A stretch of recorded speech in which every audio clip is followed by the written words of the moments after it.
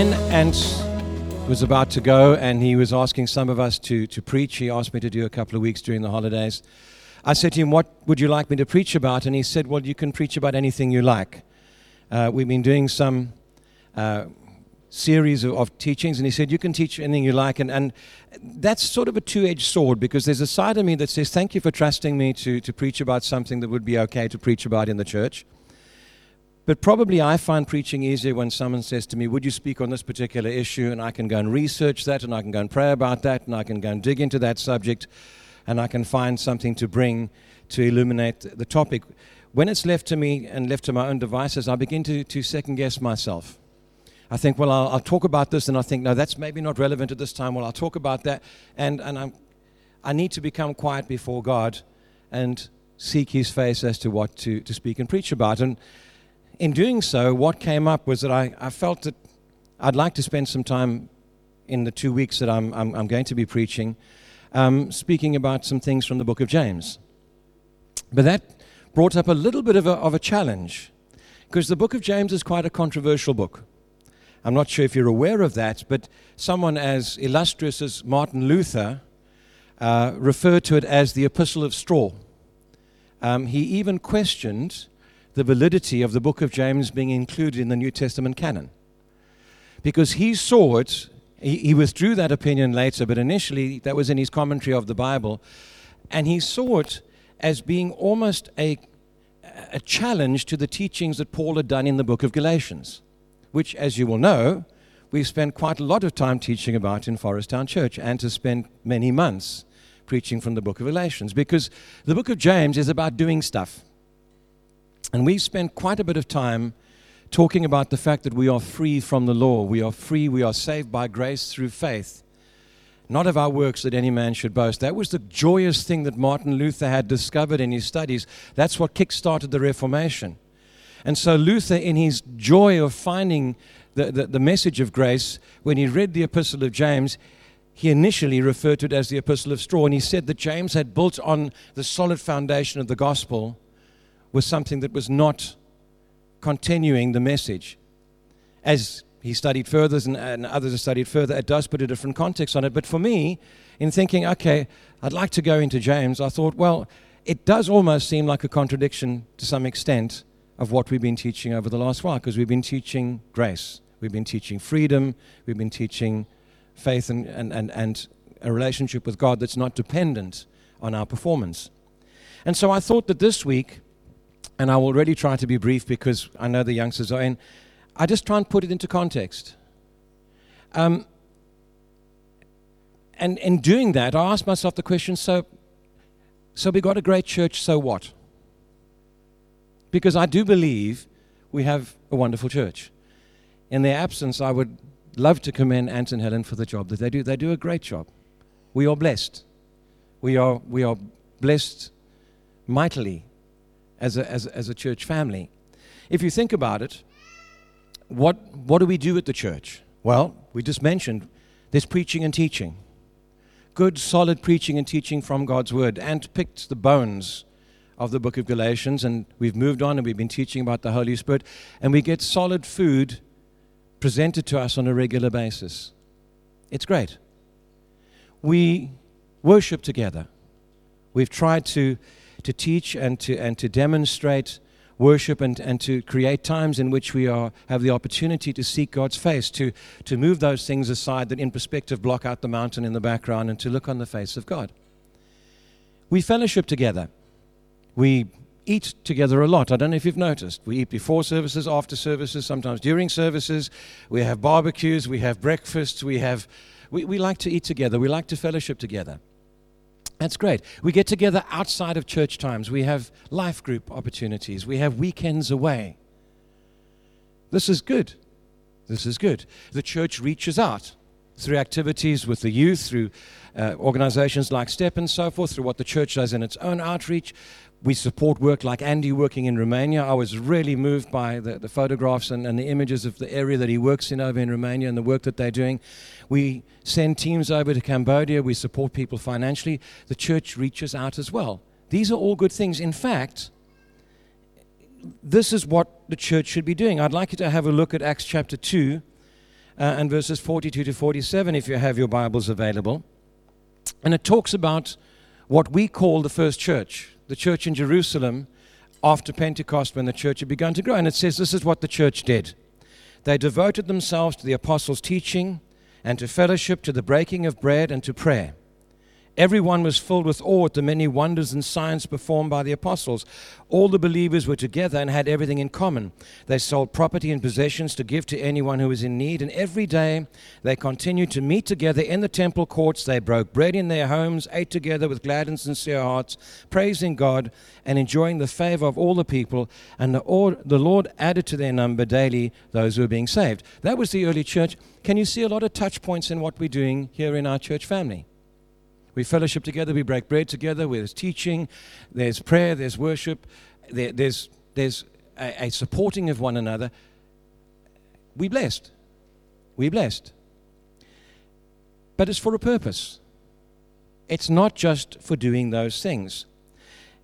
We need to ask ourselves, what is our governing principle? What is our purpose for being here? What is our purpose for being a church family?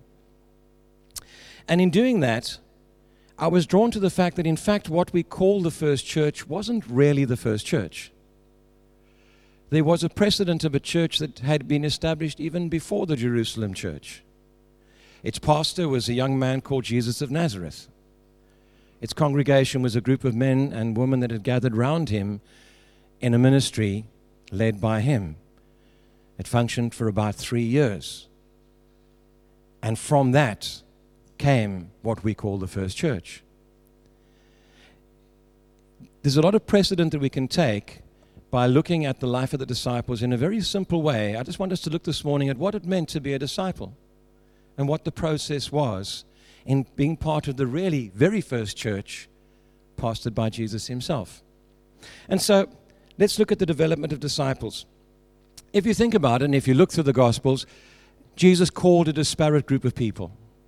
He names them, but they were all very different. They had different gifts and different talents and different personalities. There was a core group of hardworking, decent fishermen. Possibly not highly educated, maybe quite simple in their lifestyles, but dedicated, hardworking people that he called. There was a very sophisticated, very wealthy crook, a tax collector. There was a political zealot.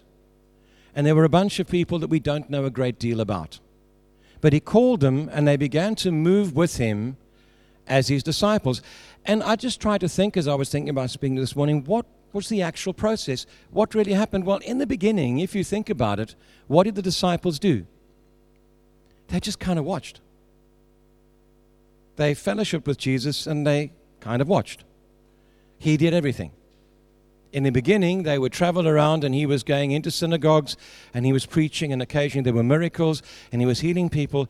And they were there because they believed in him, because they had committed their lives to him, and they had decided to follow him, and they were enjoying the fellowship that they had with him. But a lot of what they were doing was observational. They were learning by observation. They were watching what he did.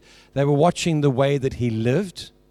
They were listening to the way that he spoke, and they were seeing the way that he went about his Father's business.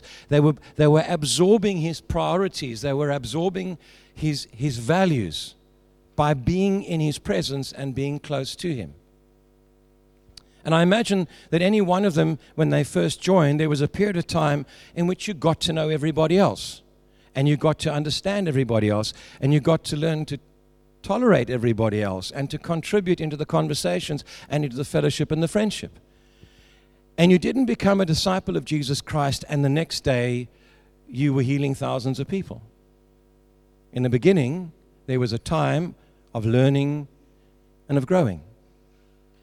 That development and teaching began to become more formal.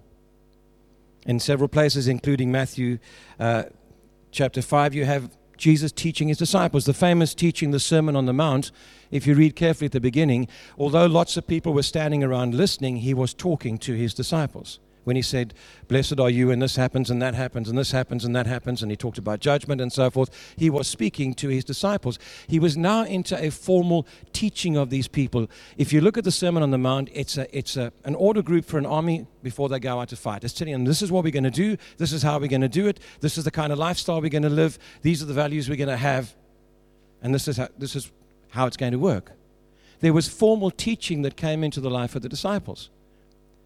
You know, we talk about them quite often as being simple fishermen. That's how they started. They didn't finish up as simple fishermen. They had 3 years constantly in the presence of Jesus Christ.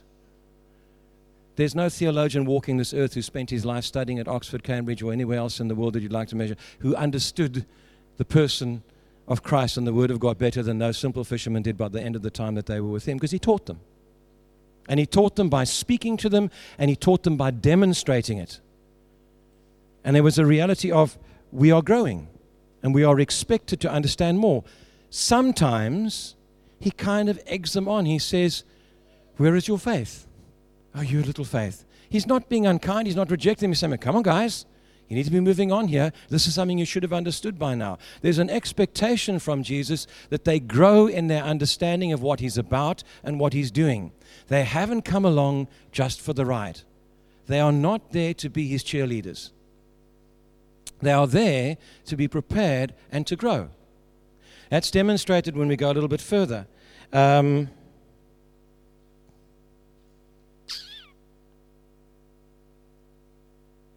I've lost a particular scripture, but I will go to the next one. Luke chapter 10, verses 1 to 4. It says, calling the 12 to him, because one of the things he did, and he did around about the time of the Sermon on the Mount, he appointed 12 people that he called apostles. Now, that's bringing some structure into what he's doing. He's saying, I'm appointing some leaders amongst you. And he chose 12 men and he said, these are my apostles, these are my... Now, when you appoint people to lead, it's because people need to be led somewhere. It means there's a task. This is not just a random action that was taking place. Jesus is bringing some structure to his church. He's bringing some structure to his group of people, and he's doing that because there's a job to do, because there's stuff that needs to be done. And so he brings these 12 people and he begins to spend some more time with them. He begins to input more directly into their lives. You'll often see when Jesus in the New Testament goes somewhere where he only wants a few people with him, he takes Peter, James, and John. Peter, James, and John. But the other 12 are always constantly around and fulfilling a leadership position. And he begins to impart more into them. And this is demonstrated in Luke chapter 10, verses 1, reading through to verse 4, and then later on as well. It says, calling the 12 to him, he began to send them out 2 by 2 and give them authority over impure spirits. These were his instructions. Take nothing for the journey except a staff. No bread, no bag, no money in your belts. Wear sandals, but not an extra shirt. Wherever you enter a house, stay there until you leave that town. And if any place will not welcome you or listen to you, leave that place and shake the dust off your feet as a testimony against them. And they went out and preached that people should repent. And they drove out many demons and anointed many sick people with oil and healed them. The next step in Jesus' process with this church that he's got is he begins to establish some people that he's teaching quite intensely, and then he says to them, right, now it's time to do it. You've seen me do it, you've heard me do it, you understand what I'm about, you understand my value structure, you understand my purpose, you understand where I'm going. Now you need to go out and do it. And it's not an easy road for them. He doesn't make it easy. He says, you're going to go out there with as little stuff as possible with you. You're going to have to trust in me for your provision, for your protection, and the response will not always be easy. So he sets them quite a profound challenge. And he sends those 12 out, and they go out and they see the power of God working through them because they have been sent by Jesus. The process is continuing. They came in, they fellowshipped, they spent time around him, they enjoyed his presence. Then he started teaching them formally. First they began to learn incidentally by observing. Then he begins to formally teach them. And now he says to them, it's almost like an examination. Almost like a test. Go out and do it. Not to prove themselves to him, but to show them themselves what God could do through them. And he sends them out. And the process continues. In verse... where am I? He sends out 72, and I've got there it's Mark chapter 6 and verse 7.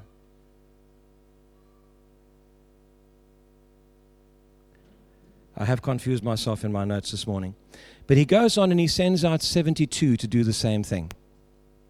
Now it's interesting, there were 12, and later he sends out 72, and I believe that everything in the Bible has been put there for a reason. The fact that the detail of there being 72 is put there must be some significance to that.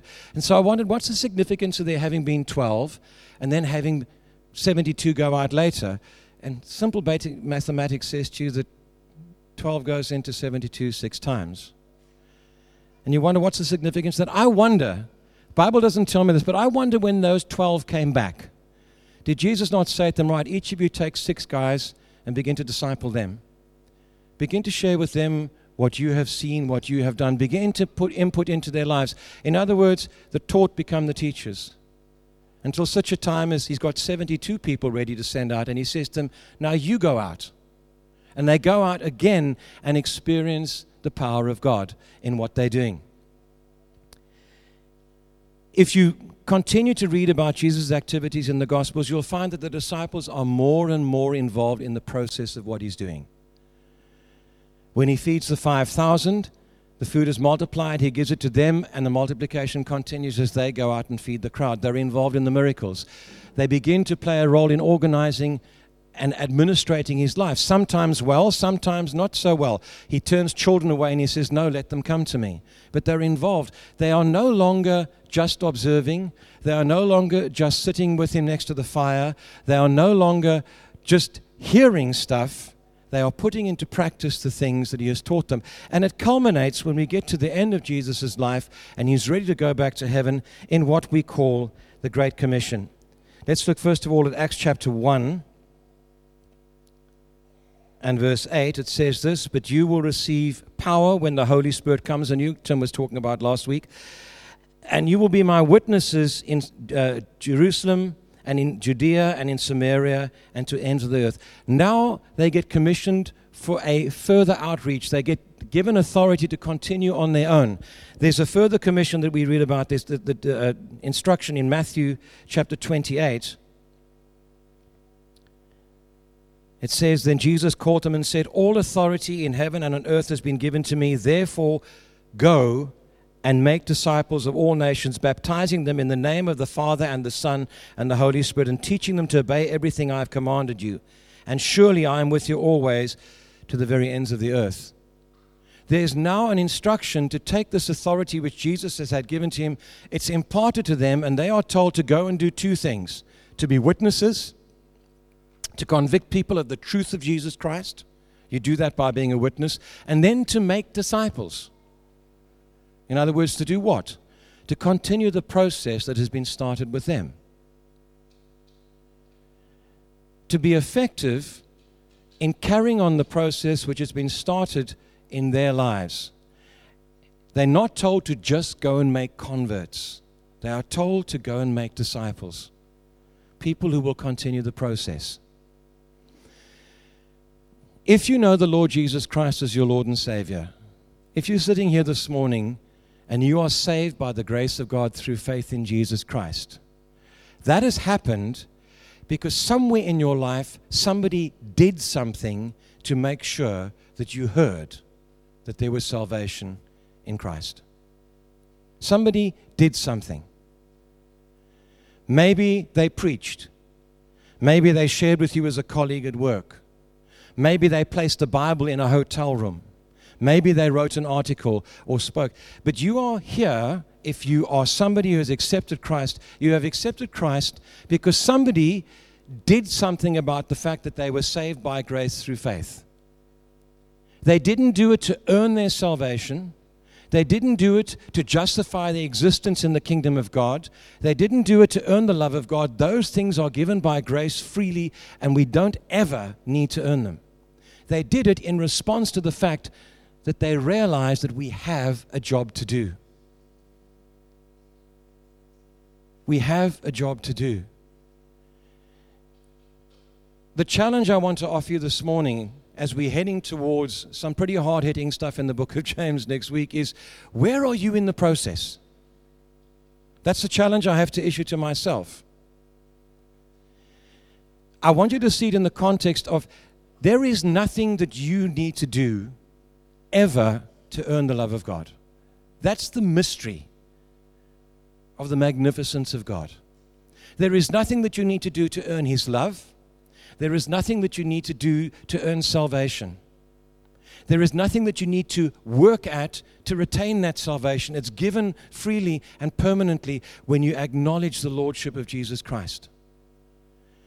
What we've taught from Galatians, that is true. Every word of it is true. But you should be doing something about it. You should be doing something about it, not to earn your salvation. You should be doing something about it because there are people who need you to be doing something about it. And so I'd put that challenge to you. Where in that process are you sitting? Are you still observational?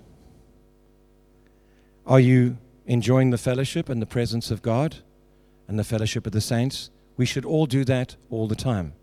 But have you pressed pause and said, okay, this is where I'm going to hang? Can I tell you what's going to happen?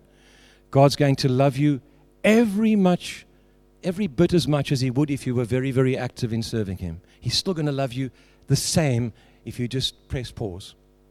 We're going to love you the same as well. You're not going to lose your salvation. You're heading for heaven. But somebody who needs to hear from you is not going to hear from you.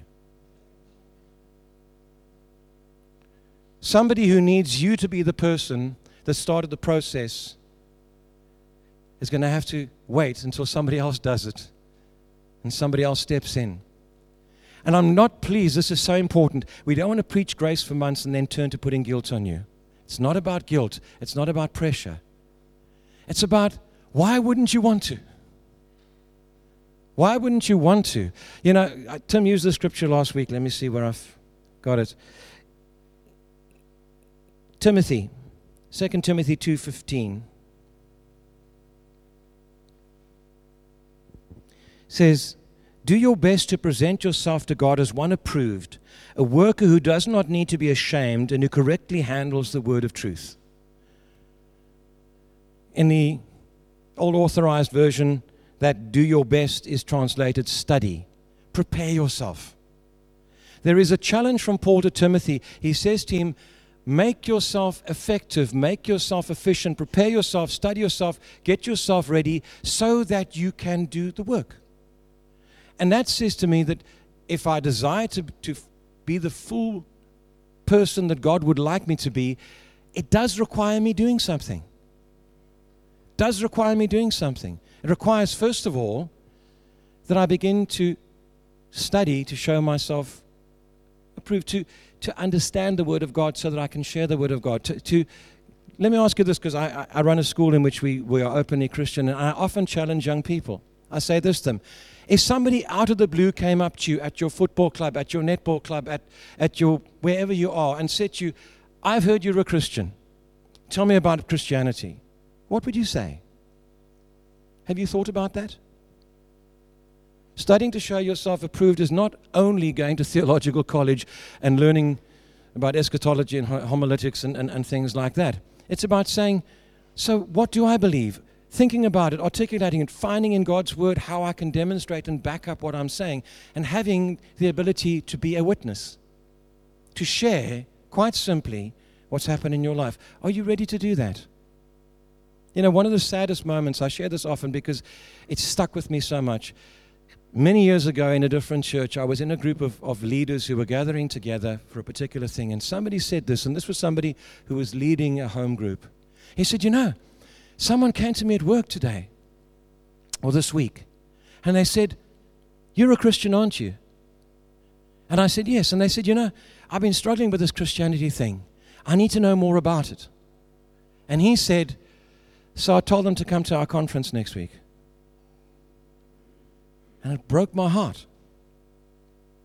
Broke my heart. Because that person didn't feel that they were confident enough just to tell them about their own walk, to share anything with that. To my knowledge, that person never came to the conference. Are you ready? to do something. Have you pressed pause? God loves you. We love you. You're going to heaven. Or have you stepped forward and said, I'm taking the next thing. I'm preparing my heart and my mind so I can be a witness. So I can be somebody who can share, at the very least, my own story with any. The other side of that was at a breakfast with a bunch of guys, a prayer breakfast yesterday morning. One of the guys was saying he was at a wedding. And the bride arrived in a beautiful Rolls Royce. And he went over, he's quite a gregarious guy, and he was chatting to the chauffeur who told him that I think Jackie Collins and all sorts of famous people had driven in this Rolls Royce. And the wedding was going on, and he got into a conversation with the chauffeur, and they began to walk around a beautiful venue with a lake, and they ended up walking around the lake. And in the course of it, somehow he landed up sharing his testimony with him. Somehow he just landed up sharing the love that he had for Jesus Christ with this guy. And he didn't lead him in a sinner's prayer or lead him into a commitment to Christ, but he shared his faith with him just in a casual conversation. Why? Just because that's what his heart is. He's just ready to do that. He didn't beat the guy up with it, but he was just ready to share because he has taken some time to be ready to diligently show his commitment. In Hebrews chapter 5 and verses 12 to 14, the writer says this, in fact, by this time you ought to be teachers. You need someone to teach you in the elementary truths of God's word all over again. You need milk, not solid food. Anyone who lives on milk, being still an infant, is not acquainted with the teaching about righteousness. But solid food is for the mature, who by constant use have trained themselves to distinguish good from evil. What I'm saying is, guys, as we move into the book of James, there is a biblical precedent. It's not in contradiction of Galatians. It's not in contradiction of preaching the freedom of grace. It's not in contradiction because this is about something more. This is about saying, okay, so now I'm going to heaven. So I'm loved by God. I'm in the fellowship of the family. I'm enjoying the communion of the saints. I'm enjoying.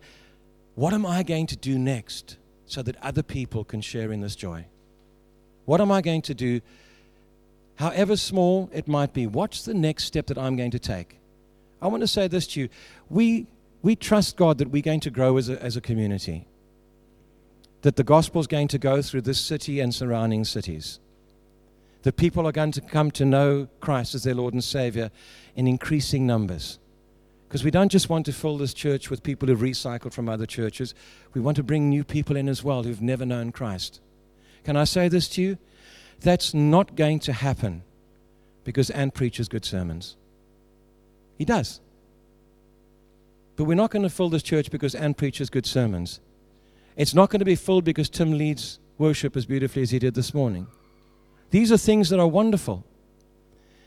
But it'll happen when each of us individually begins to make a difference.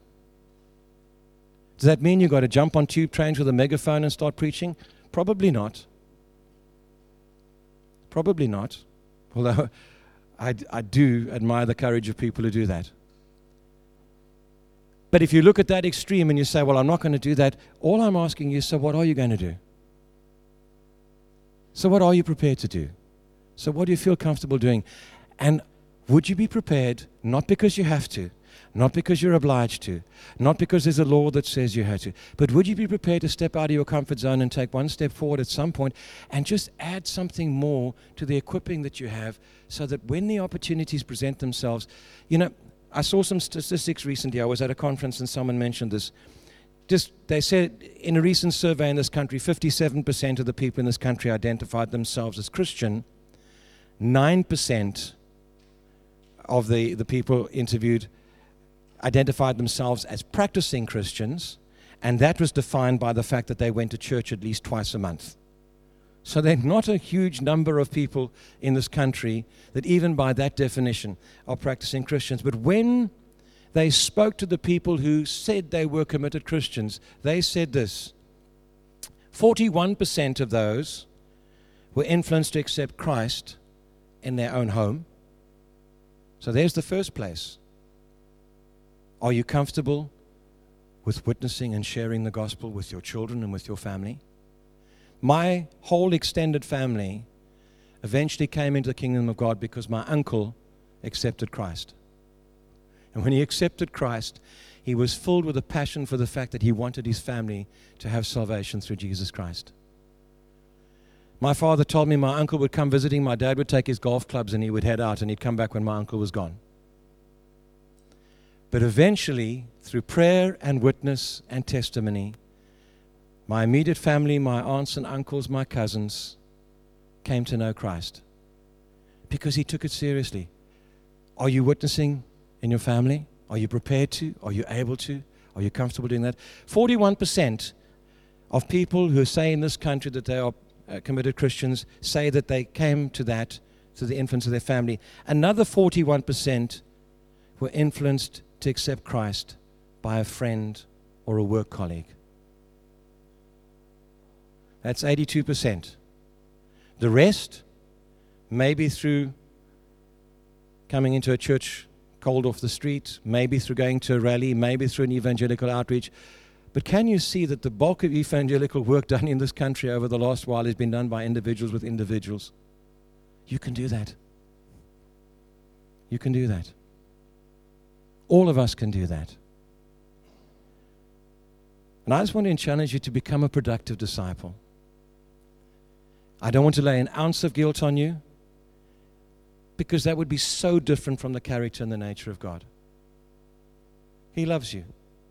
And you can sit there wherever you're sitting, and you can sit in the same chair every week if you like, and you can just come along and enjoy the fellowship, and He will love you and we will love you.